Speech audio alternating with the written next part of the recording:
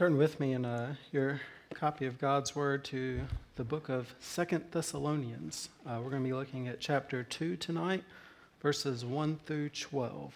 So, 2 Thessalonians 2, 1 through 12. If you need help finding 2 Thessalonians, Paul's letters to the Thessalonians are found in the New Testament, right after Colossians and right before the first letter to Timothy. So, as Brian mentioned, just 2 weeks ago, I actually successfully defended my doctoral dissertation here in Louisville at the Southern Baptist Theological Seminary. I defended it not this past week, but the week before, and then just on Thursday, I made the necessary corrections or edits that they wanted me to make and was able to turn in the final draft. So I wanted to take a moment to begin tonight just to express my gratitude and appreciation to you as my church family for that. It's been a very long process for me. I've told some of you that it's been 11 years since I first felt like this is something that God wanted me to pursue. And it's been actually, by the time I graduate, it'll actually be almost 6 years that I've been here in Louisville pursuing it. So in the preface that you write in your dissertation, you're allowed to express your thankfulness for those who have helped you along the way. And I just wanted to read you part of mine. It's going to be the top of the second page of the preface. I just write simply, I'm thankful for my church family, Fisherville Baptist Church. They've been an incredible community for my family. And I will just stop there and just say that doesn't begin to say it all. I'm so thankful for the way that you guys have taken us in and embraced us as part of your family. And no matter what, everybody's asking me, well, what are we going to do now? Are you going to be hanging around here? Are you going to be moving on? I don't know the answers to all those questions, but I can tell you one thing. The Fisherville church family is something that no matter what happens, is something that we're going to take with us, no matter where God calls us to next or where he calls us to. Or what he calls us to do. So I wanted to just take a moment to express my appreciation to this church for that.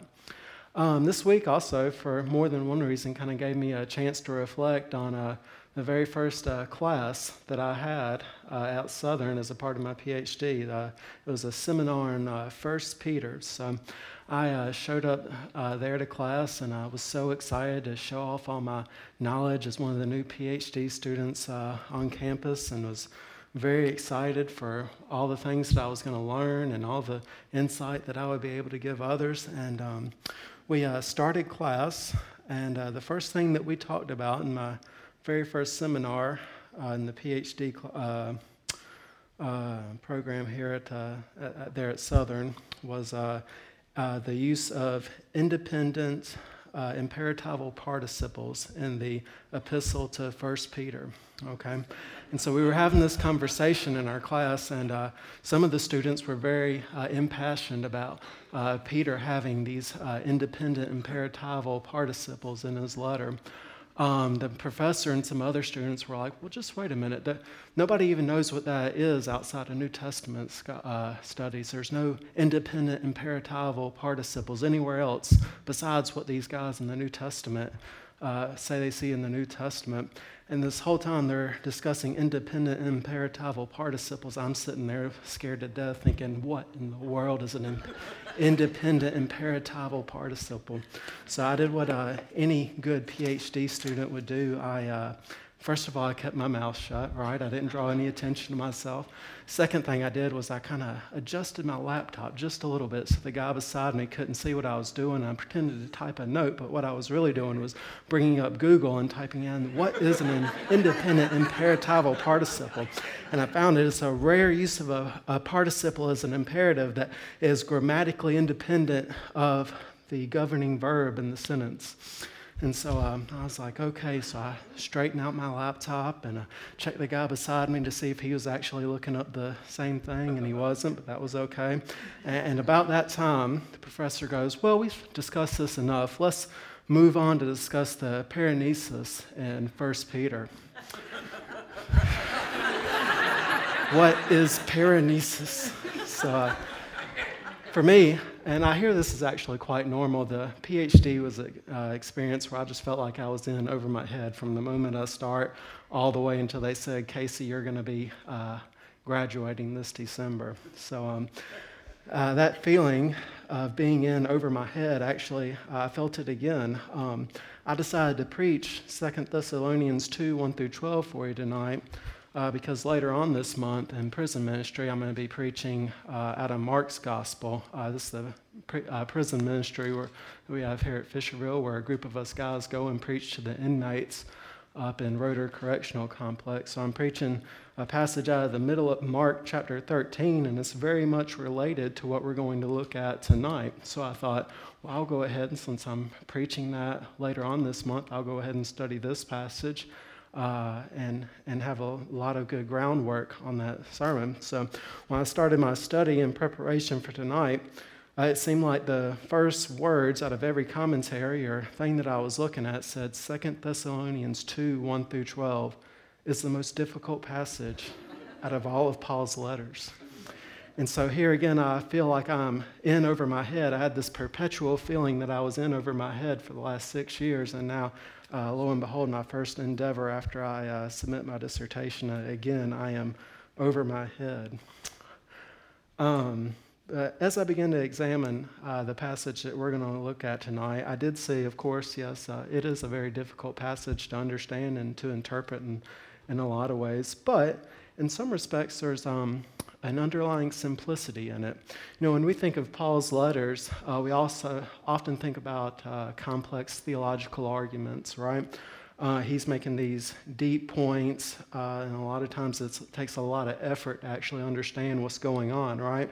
But as I began to read this passage, it began to dawn on me, what Paul is talking about here is actually not this in-depth exposition of theology. It's actually a story, right? Paul's telling these Thessalonians a story, a grand old story, like we heard about some this morning, about what God has done, what has happened in God's creation, and what God has done to fix it, and how God is going to wrap it all up for His glory in the end. So I decided one of the simplest ways that we could actually study this passage would be to study 4 characters in this passage, okay? 4 characters in this larger overarching story that we're going to encounter tonight in 2 Thessalonians chapter 2. The 4 characters are, first of all, the Thessalonians themselves. Second character we're going to discover is this man of lawlessness. He sounds dangerous. He is. Third thing character we're going to discuss is those who have been deceived. And the final character we're going to look at is our Lord and Savior, Jesus Christ, who is the hero of this story, as he is all stories in God's Word. So let's read our passage tonight. Again, this is 2 Thessalonians chapter 2, verses 1 through 12. I'm going to read from the ESV. Now concerning the coming of our Lord Jesus Christ and our being gathered together to him, we ask you, brothers, not to be quickly shaken in mind or alarmed, either by a spirit or a spoken word or a letter seeming to be from us, to the effect that the day of the Lord has come. Let no one deceive you in any way, for that day will not come unless the rebellion comes first, and the man of lawlessness is revealed, the son of destruction, who opposes and exalts himself against every so-called God or object of worship, so that he takes his seat in the temple of God, proclaiming himself to be God. Do you not remember that when I was still with you, I told you these things? And you know what is restraining him now, so that he may be revealed in his time. For the mystery of lawlessness is already at work. Only he who now restrains it will do so until he is out of the way. And then the lawless one will be revealed, whom the Lord Jesus will kill with the breath of his mouth, and bring nothing to nothing by the appearance of his coming. The coming of the lawless one is by the activity of Satan, with all power and false signs and wonders, and with all wicked deception for those who are perishing, because they refuse to love the truth, and so to be saved. Therefore God sends them a strong delusion, so that they may believe what is false, in order that all may be condemned who did not believe the truth, but had pleasure in unrighteousness. As I said, we're going to look at 4 characters in this passage tonight that I believe are the 4 main characters of the story that Paul is actually trying to clue us in on here. And we're going to look at 3 things about all 4 of these characters. First up is the Thessalonians themselves. Now, in order to truly understand the Thessalonians, we need to back up a little bit, okay? We need to look at 2 Thessalonians chapter 1, okay? So a couple things about the Thessalonians that we discover in chapter 1. First, we discover that the Thessalonians are growing immensely in their faith in the Lord Jesus Christ. Look with me at chapter 1, verse 3, which reads, "We ought always to give thanks to God for you, brothers, as is right, because your faith is growing abundantly, and the love of every one of you for one another is increasing." So their faith is growing abundantly, as is their love. Let's look at chapter 1, verse 5. "This is evidence of the righteous judgment of God, that you may be considered worthy of the kingdom of God." So Paul actually calls these people worthy of God's kingdom. Let's back up just a little bit to chapter 1, verse 4. "Therefore, we ourselves boast about you and the churches of God for your steadfastness and your faith." So Paul actually, when he's going around to these churches that he's planting and that he is revisiting, he's actually bragging on the Thessalonians and saying, these guys are growing in their faith in the Lord Jesus Christ at an unbelievable rate, and God is really working among the Thessalonians. That's something we want to be said about us at Fisherville, right? Whenever we go somewhere, or whenever one of our pastors goes somewhere, we want our pastors to go places and say, let me brag about this church that I'm a part of, because God is truly doing a work among their midst, and it doesn't have anything to do with me. It's something God is doing through these people. So this is something that we want to be. We want to mirror the Thessalonians in this. But the second thing that we learn that we might not want to mirror as much is that they were also a suffering church. They were a suffering church. Let's look at chapter 1, verse 4 again. After that first part that I read, it says, "For your steadfastness in faith in all your persecutions and in the afflictions that you are enduring." So they were suffering. We're not really sure how they were suffering, obviously through some kind of persecution and afflictions. We don't know the details, but we do know that it was for the kingdom of God. Chapter 1, verse 5 says, "This is evidence of the righteous judgment of God, that you may be considered worthy of the kingdom of God, for which you are also suffering." Okay, so the Thessalonians, not only are they growing in their faith, they are actually suffering because of it. Excuse me. Paul actually, as you keep going in chapter 1, Paul actually provides the Thessalonians hope there with the second coming of Christ. Let's start in chapter 1, verse 6, and we're going to read through verse 10.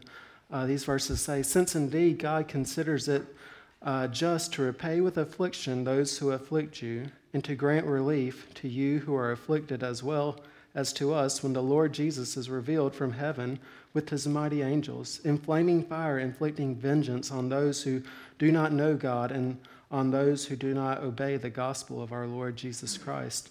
They will suffer punishment of eternal destruction away from the presence of the Lord and from the glory of his might, when he comes on that day to be glorified in his saints and to be marveled at among all who have believed, because our testimony to you was believed." And so I think this is so incredible. What Paul actually does is he takes the sufferings of this church, right? And he doesn't focus on them and their suffering. Instead, what he does is he takes their sufferings and he plugs it into the larger story of what God is doing from creation to consummation, right? The Thessalonians probably thought their suffering was rather insignificant in the world, right? They probably thought that, most people probably don't really care that we're suffering like this. It probably isn't going to make much difference at the end of all things. But what Paul actually does is he says, no, this is actually part of God's plan for what he is doing, because the solution to your suffering, what's going to make all things right, is that when Christ comes back, he is going to do away with all your sufferings, and he is going to set all things right before him. He is going to judge those who are bringing your afflictions, and he is going to allow you to participate in the praising of his glory. So,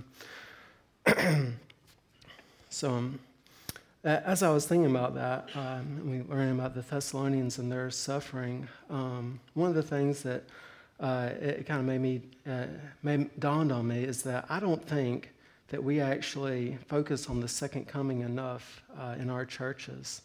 When we're bringing prayer requests before one another, very rarely do I ever hear the resolution of one of those requests being the second coming of Christ, right? We typically want God to remove whatever affliction is causing us pain. We want God to work in a situation in such a way that it will be resolved.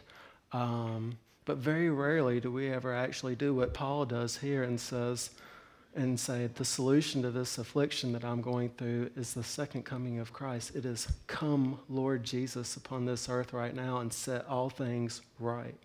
Which is very odd because I think a lot of times we have very short-sighted solutions to our problems, don't we? We don't have the big picture solution that Paul begins to present us here. Sometimes I think that's because we get so wrapped up in our fluency, right? We don't really want major world-changing solutions to our problems. What we want is a return to the status quo, right? Well, Paul's solution to the Thessalonians' problems isn't a return to the status quo. It is a renewed status quo. It is a new age dawning. So, second thing that we're going to learn about the Thessalonians from our passage, actually this time, is that the Thessalonians were confused about the second coming. Let's look at chapter 2, verses 1 through 2. Now, concerning the coming of our Lord Jesus Christ and our being gathered together with him, we ask you, brothers, not to be quickly shaken in mind or alarmed, either by a spirit or a spoken word, or a letter seeming to be from us to the effect that the day of the Lord has already come. So Paul identifies the second coming of our Lord in three ways. He calls it the coming of Christ in verse 1. He calls it our being gathered to Christ in verse 1. And then in verse 2, he calls it the day of the Lord, which has Old Testament connotations of judgment, right? So for those who are suffering for the sake of Christ, it is going to be a gathering to Christ, which is a joyous thing. But for those who are bringing that persecution on those, it is going to be a day of judgment for them, like it is in the Old Testament when we read about the day of the Lord coming upon Israel, and God is going to come and upset the world order that has opposed him. So,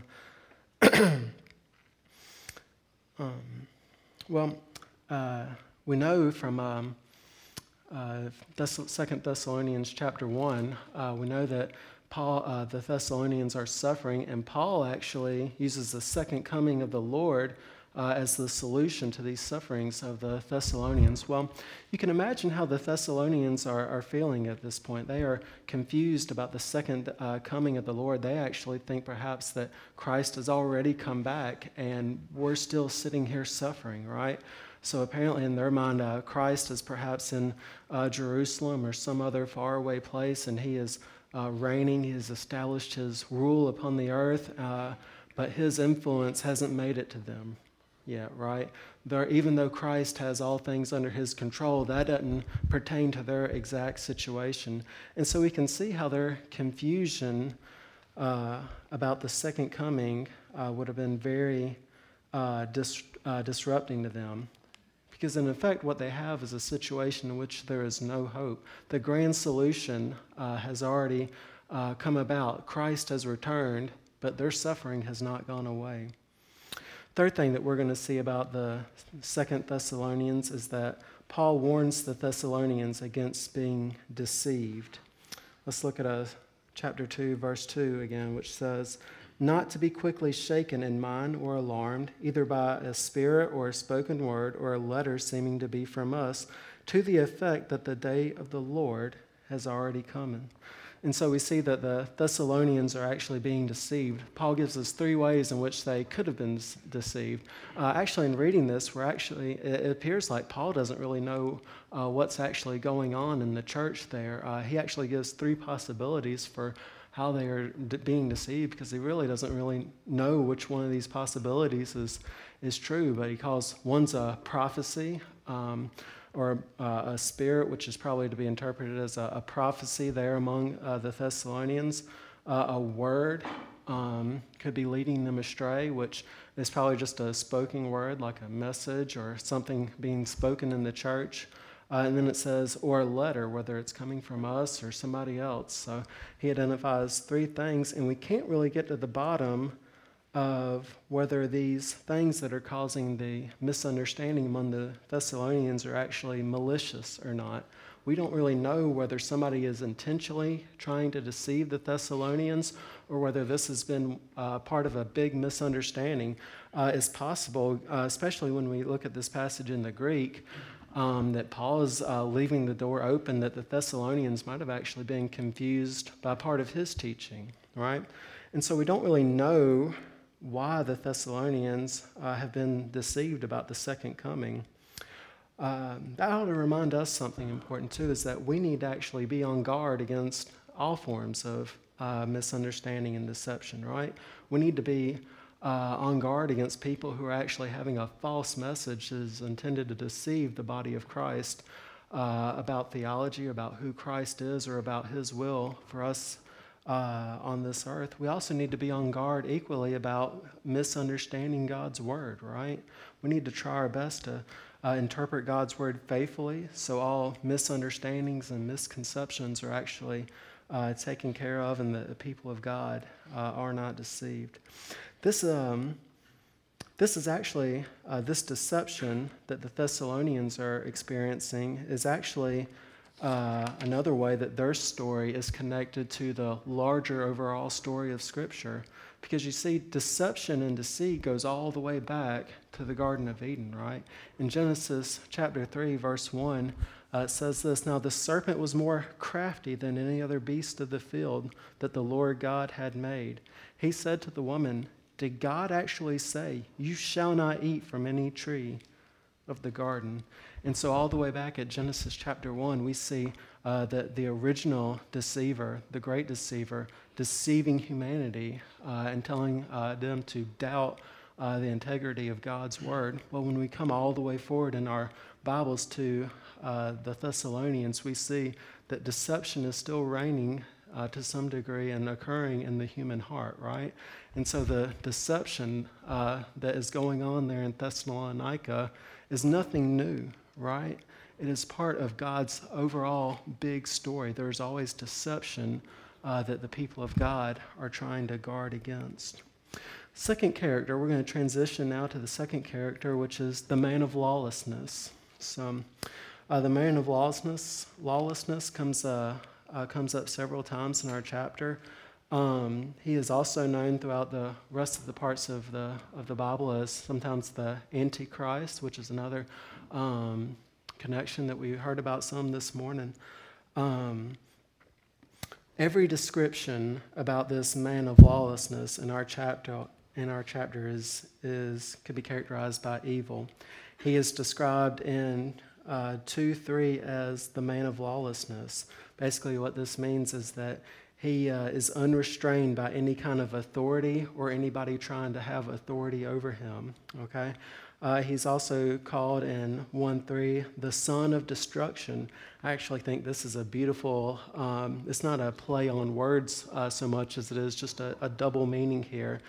He is the son of destruction. What that means is that he actually, his goal is to bring about the destruction and ruin of the people of God. But he is also the culmination of all the destruction that has gone on before him, right?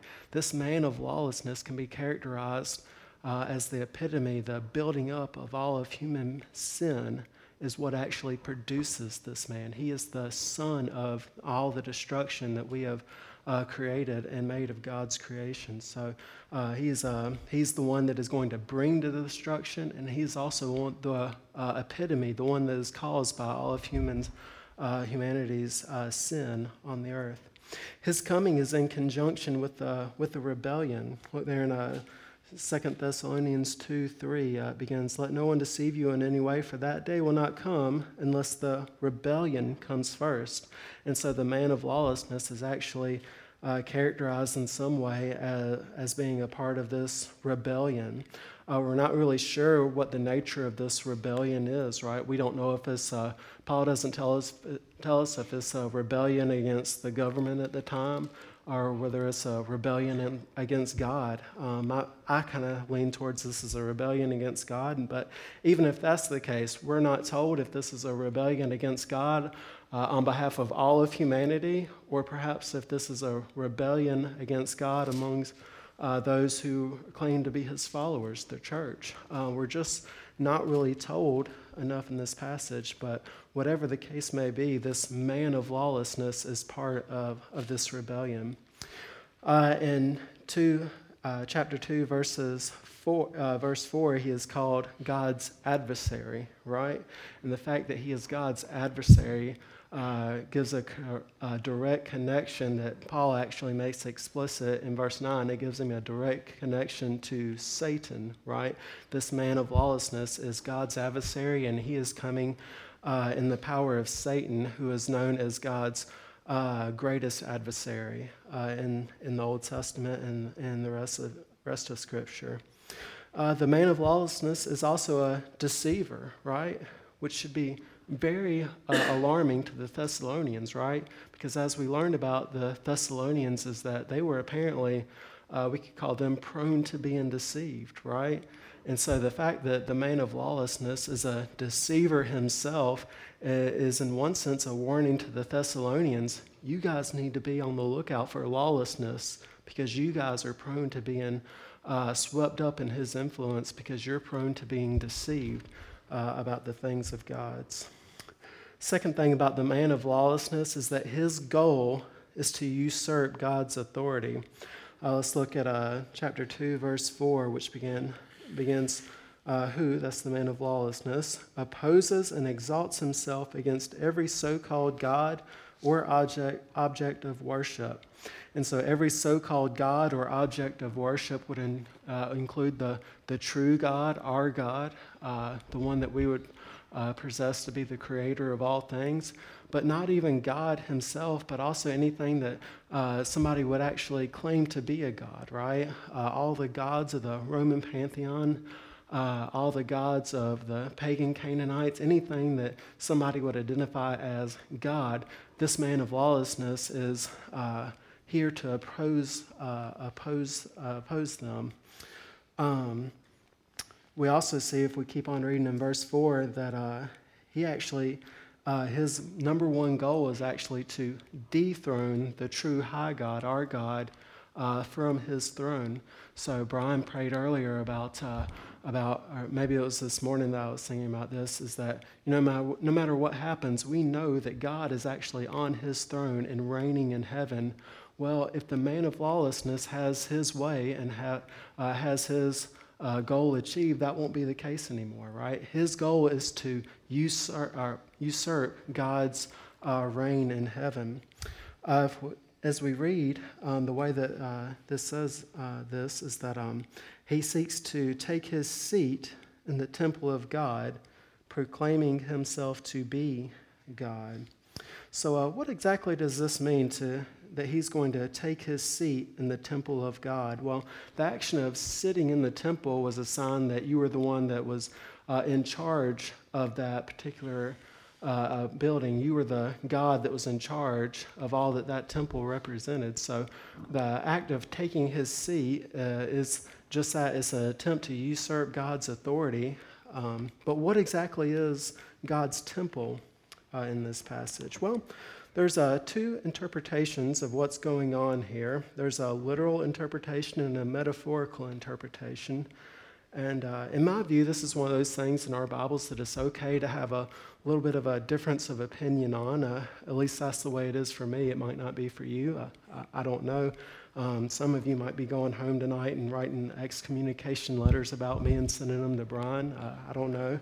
If that happens, Brian, don't listen to him. But nevertheless, two interpretations of what this could mean. The first is a literal interpretation, which means that this is an actual literal temple that's going to be somewhere on the earth, that this figure, this character in our story that Paul is telling the Thessalonians about, that he's actually going to go to this temple and he is actually going to set himself up there as God coming to rule in this temple.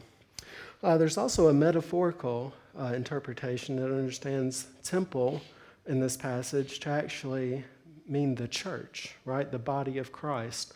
It could be either collectively the body of Christ or individual bodies of Christ. It could be either one. I prefer the metaphorical interpretation in this passage. A couple of reasons for that. Currently, there is no temple that is actually dedicated to the Judeo-Christian God on the earth, right? There have been temples before. The last temple that was existed that was dedicated to him was actually destroyed in the year 70 AD. So as of right now, there's no actual temple that any future figure could actually go and have a seat in order to fulfill this literally. But that doesn't mean that one couldn't be built. But if that's the case, it is a little bit difficult for me to adjust with what the rest of Scripture actually says about the return of Christ. Scripture, for the most part, presents the return of Christ as being something that could occur imminently. It could occur at any moment, right? And so, but the problem with the literal interpretation is that this building, if the man of lawlessness has to come and sit in this building in order for Christ to return, then Christ can't return until this temple has actually been built. But more important to me is actually the way that Paul typically uses the word temple that is underlying the Greek of this passage. The Greek word that we read in our passage in 2 Thessalonians 4 is actually the Greek word naos. Okay, that is the word for temple there. Paul actually uses this word, I think it's 7 times in 5 verses total. I thought it'd be helpful for us to look at some of these verses. I don't want you to go through the process of looking them up, but I have them printed out here. I think it'd be helpful for us to read them. So in 1 Corinthians 6:19, Paul says to the Corinthians, "Or do you not know that your body is a temple, a naos, of the Holy Spirit within you, whom you have from God? You are not your own." A little bit earlier in 1 Corinthians 3:16, Paul says, "Do you not know that you are God's temple, naos, and that God's Spirit dwells in you?" One verse later in 1 Corinthians 3:17, "Do you not know that you are God's temple, naos, and that God's Spirit dwells in you? If anyone destroys God's temple, naos, God will destroy him, for God's temple, naos, is holy, and you are that temple." He's talking to the Corinthians and saying, you are God's naos. You're his temple. In 2 Corinthians chapter 6, verse 16, we read, "What agreement has the temple of God, naah, with idols? For we are the temple of the living God. As God said, I will make my dwelling among them and walk among them, and I will be their God, and they shall be my people." And then in Ephesians chapter 2, verses, we're going to read 19 through 21 just for the sake of context. These verses say, "So you are no longer strangers and aliens, but you are fellow citizens with the saints and members of the household of God, built on the foundations of the apostles and prophets, Christ Jesus himself being the cornerstone, in whom the whole structure, being joined together, grows into a holy temple, a naos, in the Lord." And so as we trace Paul's usage of this Greek word for temple, naos, through all these passages, we see that not one time does Paul actually use this Greek word to refer to a physical structure somewhere. In Paul's mind and in his thinking, it's not a physical structure that is the dwelling place of God any longer. It is actually the people of God, the church, which is where God actually makes his dwelling now. And that's us as individuals. The Holy Spirit makes his dwelling inside of us when we confess Christ to be our Savior. And it's actually us as a corporate body, right? Christ makes his dwelling among us. And so that's why I tend to favor the metaphorical interpretation of this passage. And the idea is that this man of lawlessness, getting back to him, the idea is that he's going to attempt to usurp God's authority within God's own people, right? He's got his eye on the church of Jesus Christ and to lead all the people within God's holy church astray, okay? And so what's an application we have to make for this? And I think this application would hold true regardless of whether you hold to my interpretation of this passage or not. But the application that we have to hold to as members of the church is that we have to hold strong to biblical convictions within our churches, because we have a real enemy whose goal is our allegiance to him. And his influence is already being felt in the world, right? People are all the time politicians are starting to try and pressure churches to actually flee from biblical convictions in order to keep themselves open, right? There's threats to our religious liberty for us to flee biblical convictions on things that are not popular within our society. Or they're going to do things like remove tax exempt status and put our existence on the line. And many churches, even besides this, many churches have already surrendered biblical convictions in a lot of areas. But that's something that we as a church that seeks to be faithful to God, something that we can't do. The Word of God, what it calls us to stand for as a church and what it expresses as the true morality of God is the thing that we have to stand up for. And we have to stand with the Bible no matter the cost. So, last thing about this man of lawlessness before we move on is that his story actually started...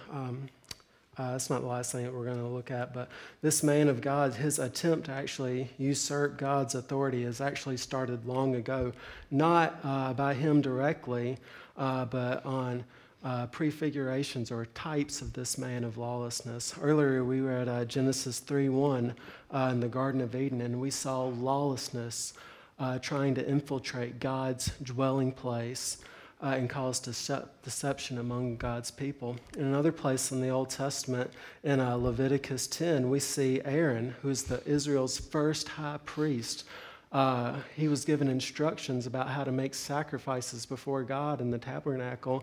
And in Leviticus 10, we see Aaron's sons making what is called unlawful fire in the tabernacle. And that passage says that the fire comes from the altar and consumes Aaron's sons, right? But the main point is that there is lawlessness going on in the presence of God. And the idea is that Aaron's sons are trying to show Israel, I know this is what God says, how he has commanded us to make our sacrifices, but let us show you the little bit more convenient way for it, right? And we have lawlessness going on in the presence of God.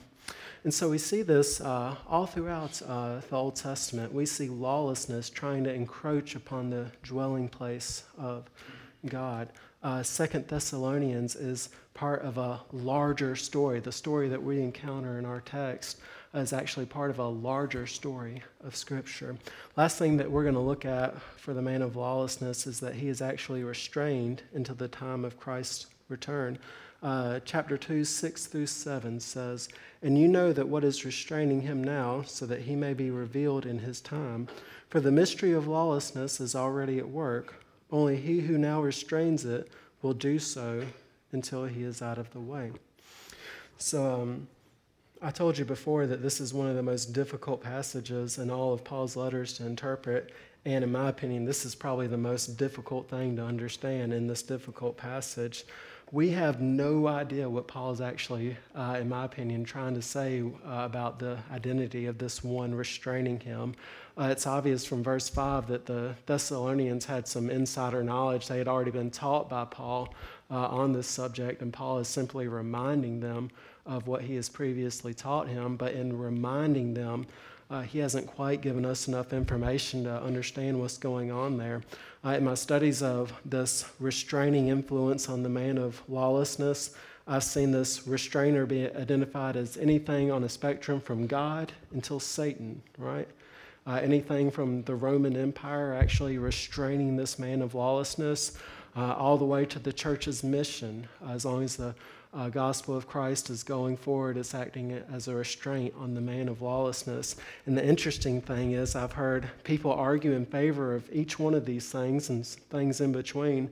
I've also encountered people arguing that each one of those things couldn't possibly be what is referred to in this passage. And so we really don't have a lot of details to go with here. My personal interpretation, I think the restrainer is probably could be more identified as God. But whatever the case, I think the application that we can pull from this restraining influence is that the man of lawlessness, his restraint is a missional mandate for our churches, right?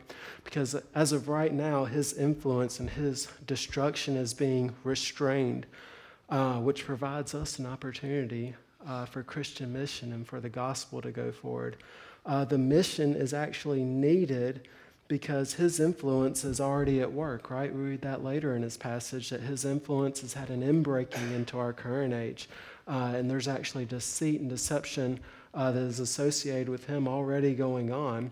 And that there's also going to be a time when he actually comes upon this earth and is actually revealed, the restraint is taken away. When that time actually arrives, it's going to be too late for mission at that point. Reading in Mark, preparing for later this month, when the man of lawlessness is actually unrestrained and allowed to come forward, that is no longer the time for mission. That is the time for fleeing, because it is going to get very bad. So, third character that we're going to look at in this passage is, in my opinion, the most tragic character in our whole story and in the whole story of God's creation and of his whole grand story in the Bible. The third character is those who are deceived. In chapter 2, verses 10, we read, "And all wicked deception for those who are perishing, because they refuse to love the truth and so be saved." And in verse 12, we read, "In order that all may be condemned who did not believe the truth, but had the pleasure of unrighteousness." And so those who are deceived, we see that they are deceived because they are rejecting the truth. Now, what exactly is truth in this passage? Well, truth in this passage isn't just general facts, right? I mean, Paul is not talking about 2 + 2 is 4, I think. I have PhD, but I'm pretty sure that's right. He's not talking about 2 + 2 truth. He's not talking about historical truth. This figure did this at this date. He's not talking about the President of the United States on this date was, or anything like that. No, the truth that Paul is actually referring to, and the truth that is being rejected by those who are being deceived, is actually the truth of the gospel of Jesus Christ. It is the truth that Christ has died for our sins so that we may be forgiven our sins by the true God, and that we may spend all of eternity able to worship him. So these people are rejecting the truth of the gospel of Jesus Christ. This is why the gospel of Jesus Christ must remain central to everything that we do as a church, right? Because people are good at rejecting the truth, and if they reject the truth of the gospel, then they are counted among those who are being deceived, right?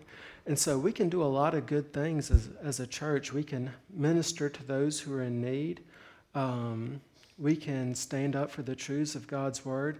But if our ministry does not include the gospel of Jesus Christ, then our influence among those who are being deceived is ultimately not enough, right? Another thing about those who are deceived is that they delight in unrighteousness. And I think this is so important to understand, is that their rejection of the truth, the gospel of Jesus Christ, is not based upon the unbelievability of the gospel itself, right? Those who are being deceived aren't deceived because there's something about the gospel that is difficult to believe, or that can't be believed, or that doesn't make sense. The reason that they are rejecting the gospel truth is simply because they hate the truth, okay? What they would rather do than rather than accepting the truth is that they delight in what displeases God more. They love their own sin more than the truth of the gospel. Last thing about this character, those who are deceived. They are deceived, first of all, by the man of lawlessness and by Satan.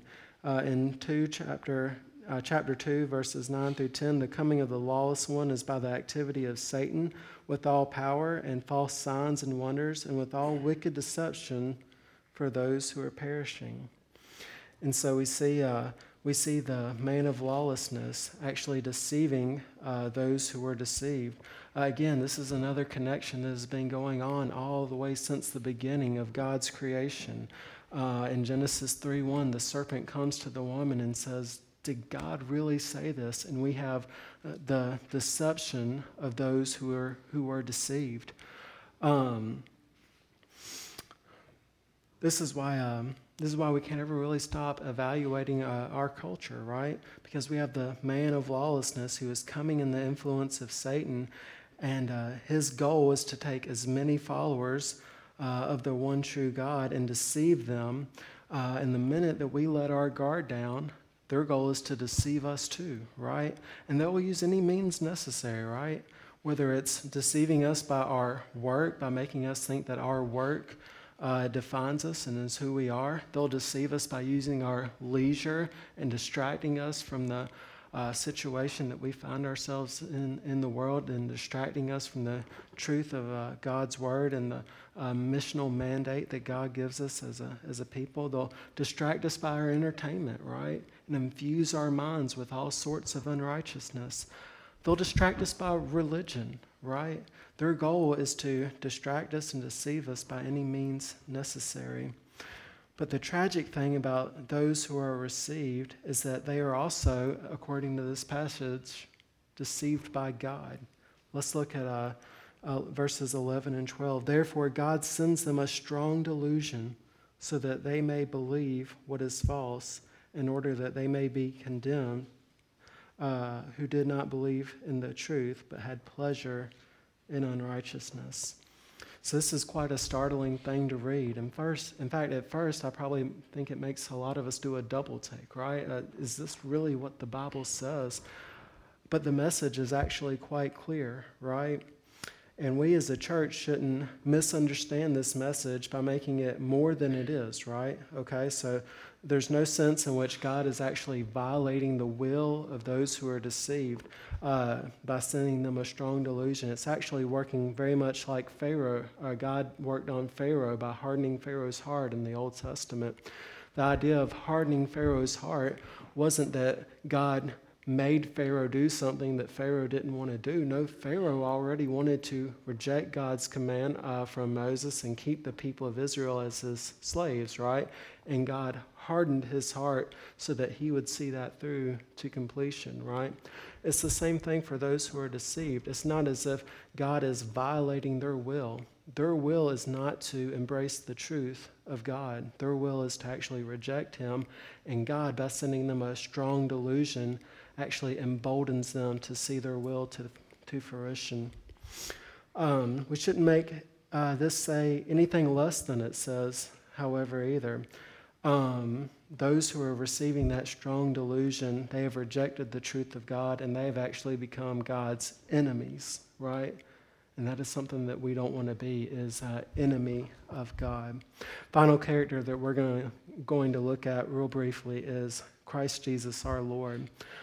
Jesus Christ is the hero of every story in the Bible. Again, going all the way back to the beginning of God's word in Genesis 3:15, we read, "I will put enmity between you and the woman, and between your offspring and her offspring. He shall bruise your head, and you shall bruise his heel." And so we see Christ showing up there at the beginning of God's story and conquering the lawlessness that is going on in God's place. And we see him coming all the way forward, and he is here to, at the second coming, he is here to conquer the lawlessness that is going on in this world. So at his coming, he is going to judge all those who have rejected his gospel. In chapter 2, verses 8 through 9, "And the lawless lawless one will be revealed. And then this is very interesting. He will be revealed, and then his story is actually over, isn't it? Whom the Lord Jesus will kill with the breath of his mouth and bring to nothing by the appearance of his coming. And so Christ Jesus will kill the lawless one with nothing more than the breath of his mouth. Ultimately, all those who perish in the great conflict that we read about tonight are going to perish by the might of the Lord Jesus. Last thing that we're going to learn about our Lord Jesus is that at his coming, he will gather those who embrace the truth of the gospel. Back in chapter 1, verse 7, we read, "And to grant relief to you who are afflicted as well as to us when the Lord Jesus is revealed from heaven with his mighty angels." So chapter 1, verse 7 presents the return of Christ as being a time of great joy. It presents Christ's second coming as a time when all those who are suffering will be vindicated, right? All suffering is going to be washed away. The book of Revelation describes it in this way. I think this is so beautiful, but when Christ returns, it actually describes him as grabbing his followers by the face and actually wiping their tears away with his hands, the tears that are shed because of their suffering. He will wipe every tear from their eyes and make all the wrong things that they are suffering for right. And if you are in the midst of suffering tonight, that's the vision that I want to leave with you. You must remain faithful to the truth of Christ's second coming. No matter how you are suffering, your cry needs to be, "Come, Lord Jesus." So tonight we looked at the Thessalonians who were deceived. We looked at the man of lawlessness whose goal was to usurp the authority of God. We looked at those who were sadly deceived by the man of lawlessness and were swept away in his rebellion. And we looked at our grand hero in all of Scripture, Christ our Lord, whose second coming sets all things right. Pray with me. Lord Jesus, we are enamored about your plan for the world. I thank you so much for your word and for how interconnected it is, Father, and how it all forms together one giant story of which all that is wrong in your creation will be dealt with, Father, in which your Son, Jesus Christ, Father, is revealed as the true and only hero, Father, and how at the end of all things, Father, you will be high and lifted up among your people, and that your name will be glorified, Father. Lord, I pray that that would be our great hope as we go out into the world this week, Father. Lord, I pray, Father, that you would keep us faithful as a body to the truths of your word, Father. And I pray, Father, that the phrase, "Come, Lord Jesus," would be on our lips. It's your name that I pray. Amen. Thank you all for coming tonight. Sorry.